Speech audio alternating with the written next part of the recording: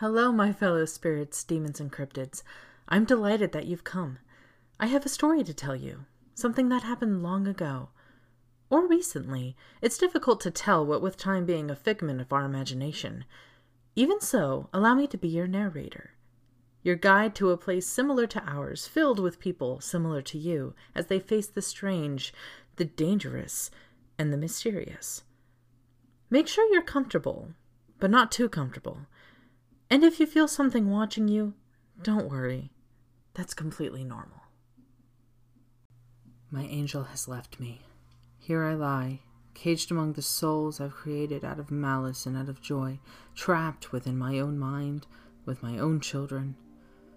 There are nights where I feel so ill that I cannot bear the thought of walking, but still, like a sailor bound to the siren of the canvas, I am summoned to paint. Now that I've known the sun, I feel cold here among the darkness when before I found it cozy. My dear angel, why have you come to hate me? Why did you cast your halo of light to burn and singe me with such wrath? You named me murderer. You threw flames at the only thing I loved almost as much as you. Have I driven you mad? Am I to blame? I see your likeness in the prime, latest fairy tempera, frozen in time, the lady I dare not call angel. I feared you back then. I worried that should I hold you, your light would scorch my cold hands, but instead I have made you brittle and turned you to ash. You gave me only warmth and brilliance. You had turned your diamond eyes toward me in awe of my passion and desire, but the last I saw them, your eyes had turned tired and cold. You could not say you didn't fear me. You said nothing when I asked. Only I can be to blame. You came to me in purity, and I stamped out your fire. I caged you here, with me among the darkness. My dearest wife, my lovely angel. Now you are gone forever. I awake to the scream of the doorbell. My bones ache, my body shivers, and yet I go to greet him. Mr. Till, thank you for seeing me again. Mr. Rickson, he called to me.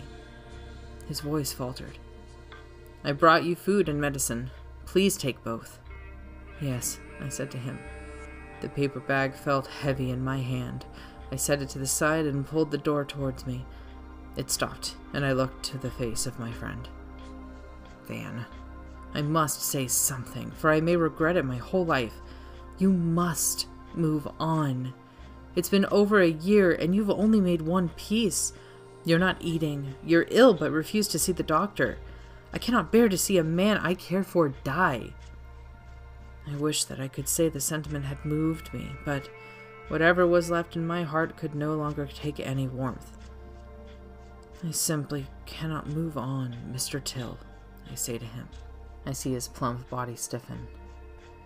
If I am to die, then let my soul be dispersed among my children, and may what's left of me be buried with my love. If it is my lack in progress for my work that concerns you, I have another piece that will be finished shortly. Mr. Till's eyes softened with a warmth that I have come to despise. That is not what I am worried about, Van. I shall see you later. Please excuse me, I said, and managed to close the door. I could hear him call out for me from beyond the oak and brass, but I did not listen. I left the bag alone to drag myself from my latest work. For the first time, I have devoted myself to a partner piece. After my dearest angel was destroyed, the darkness became too much to bear. I had spent 6 months to finish the first partner, yet still I am cold. This piece, I prayed, would send me the warmth I feel I deserve. My stomach demanded that I consume something, but I feared that I may not be able to keep it down. I had been drinking water, and when the hunger forces me, I ate bread. I feel like the birds my angel and I would feed on our picnics. If I were a bird, I would be a buzzard, licking clean the bones of what used to have life.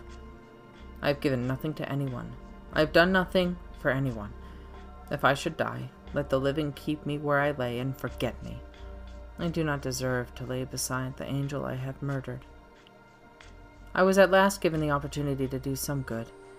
By no means a solace of all that I have done, but perhaps at least something to leave behind. Mr. Till had come to visit again. "I have decided to leave a will," I told my friend. "Once I pass, my brother-in-law is to have half of my fortune. You, Mr. Till, can have the other half." "You are not going to die," Mr. Till insisted. "You are going to be perfectly fine if you just eat and take your medicine. Van, please listen. I don't want your fortune. I just want my friend well again." "As a request from a friend," I say, "will you bring a lawyer to see me so that I may write my will?" Mr. Till clenched his fists and sighed, but nodded. I know that secretly he appreciated my final act of kindness. With the fortune that I have accumulated with his help in selling my paintings, he shall live handsomely, and his children will inherit as well. As for my brother-in-law, it is the least I can do for betraying his trust and not caring for his sister. Mr. Till made me soup, and would not leave until I had eaten it. Our farewell, like anyone recently, felt as though it were the last. My legs can barely lift my feet. I dragged myself to the easel and canvas and picked up my brush. I have so few paintings left with me now. Mr. Till has done a fine job selling them. This house, however, has become empty. I have considered keeping my children with me for company, but I couldn't bear to further Mr. Till's worry with a sudden desire to hoard my work.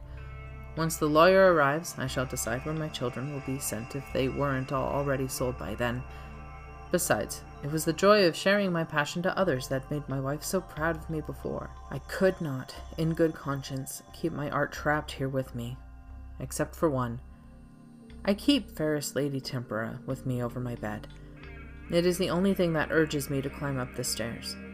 I cannot sleep on the floor as I used to years before. The darkness is so lonely, and Fairest Lady Tempera is all I have left to comfort me. I look into my current painting, the one with the brother. Her sensuality, her passion. I can only hope that it will consume me as it did when my angel was with me. I wish for this piece to brighten the world as my wife had before. I wish for its partner to take notice of the flames and be aware of his cruelty. I want to be forgiven. I need forgiveness. The lawyer came in a few days after I summoned him from Mr. Till. I offered him a seat in the living room. He seemed to feel a bit of discomfort, but everyone did when they visited my house. I told him what I wanted. I wish for all of my assets to be split evenly between Mr. Till and Mr. Tempera. I will give my home and land to Mr. Till, who I hope may do good with it. I will give my painting, Cold King, to Mr. Till, and my newest unfinished piece, Vengeful Queen, to Mr. Tempera. These partner pieces signify the duality of my passion and my curse. As my wife was my passion, it is only fitting to give my latest work to my wife's brother as gratitude for allowing me to have such joy in my life for a short while. I understand, the lawyer replied. You also have a painting called Lady Tempera. Will you be leaving that with the house? My head bowed. Truthfully, it was difficult to know what would become of Fairest Lady Tempera after I passed. My only wish for that painting, I decided, is that it is placed somewhere that it can experience great care. It is my happiness and my greatest joy frozen in time. It is all I have left of her and how things used to be. It must be given the tenderness of a child and the care of a priceless jewel. The lawyer had me sign, and then he left. I felt a weight roll off my shoulders. At the very least, I have left something behind to two good men. Though I am aware my brother-in-law feels contempt for me, I no longer hold the rage I used to toward him. He has the right to hate me. Though he is certain I had saved him from the creature that terrorized the town years before, I have never had the courage to tell him he was mistaken. With all his hate for me, I am not even worth the small amount of gratitude he does have.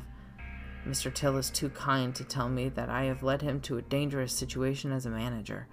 I do not provide content for him anymore, and he still comes to me with sincere kindness. I know the frustration he has with me, and I am grateful for his patience. He came to me again days after the lawyer arrived to bring me more food and medicine, as well as to take the last of my paintings to auction. I barely had the strength to keep awake for his visit. He ended up taking all the paintings to his vehicle alone. He had me sitting in my dining room with a hot bowl of soup and a glass of water. I am not leaving this house, Van, until you've eaten something more than bread. Mr. Till stayed with me and spoke to me until my bowl was finished. He told me about how his 3 children and his wife were doing. He let me know about my brother-in-law, who has since started arriving at the auctions. I ate and I listened, finding little energy to do much else. He told me to get plenty of sleep. I will, I told him. Vengeful Queen is almost finished now. I think I may have about 1 more day. I looked up to her, worshipped her, gave every stroke of my brush the passion of the violent red, the fierce yellow, and the magnificent blue that reflected in flames. Cold King lay beside me against the wall, witnessing the birth of his bride. Her eyes were ablaze, her white dress scorched and grayed with smoke. She drowned in the passion, the last of my light. My hand shook, but I forced it steady for the details. She looked down to me with the blaze in her eyes of rage, while the king looked to her with the plea for mercy. He was a slave to her, as was I. My passions moved on to her, my life forfeit. With the final stroke of light, I put myself out and submitted to the cold silence I know I deserve.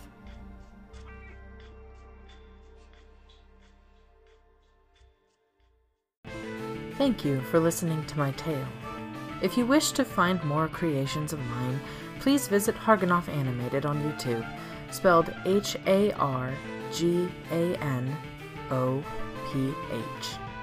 If you wish to support me or take advantage of perks such as content a week ahead of time, sneak peeks of new projects, or chances to contribute to these tales, visit patreon.com/Harganoph, again spelled Harganoph.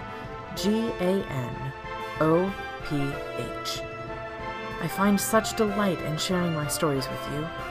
Hopefully, I will see you again soon.